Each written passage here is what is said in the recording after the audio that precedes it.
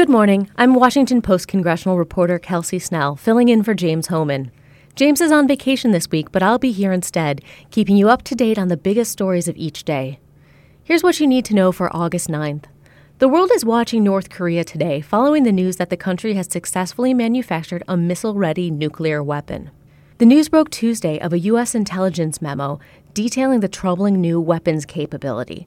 My colleagues report that the confidential memo was drafted last month, and it follows an earlier intelligence report that North Korea has a much larger nuclear arsenal than was previously believed.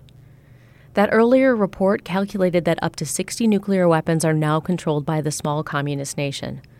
Though some independent experts believe the number of bombs is much smaller.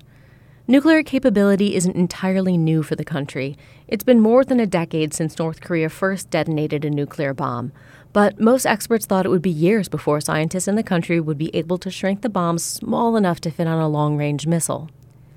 The news comes during a time of heightened tensions following North Korean leader Kim Jong-un's decision to launch recent missile tests.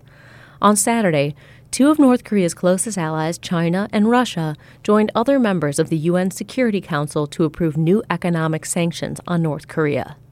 That same day, U.S. National Security Advisor H.R. McMaster told TV and radio host Hugh Hewitt that the prospect of a North Korea armed with nuclear-tipped missiles would be intolerable from the president's perspective.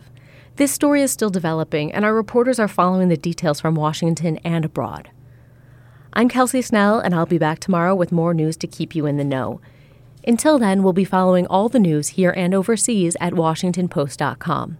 You can still read the full Daily 202 at WashingtonPost.com/Daily202. You can follow me on Twitter at @Kelsey_Snell, or you can follow the whole Washington Post team at @WashingtonPost.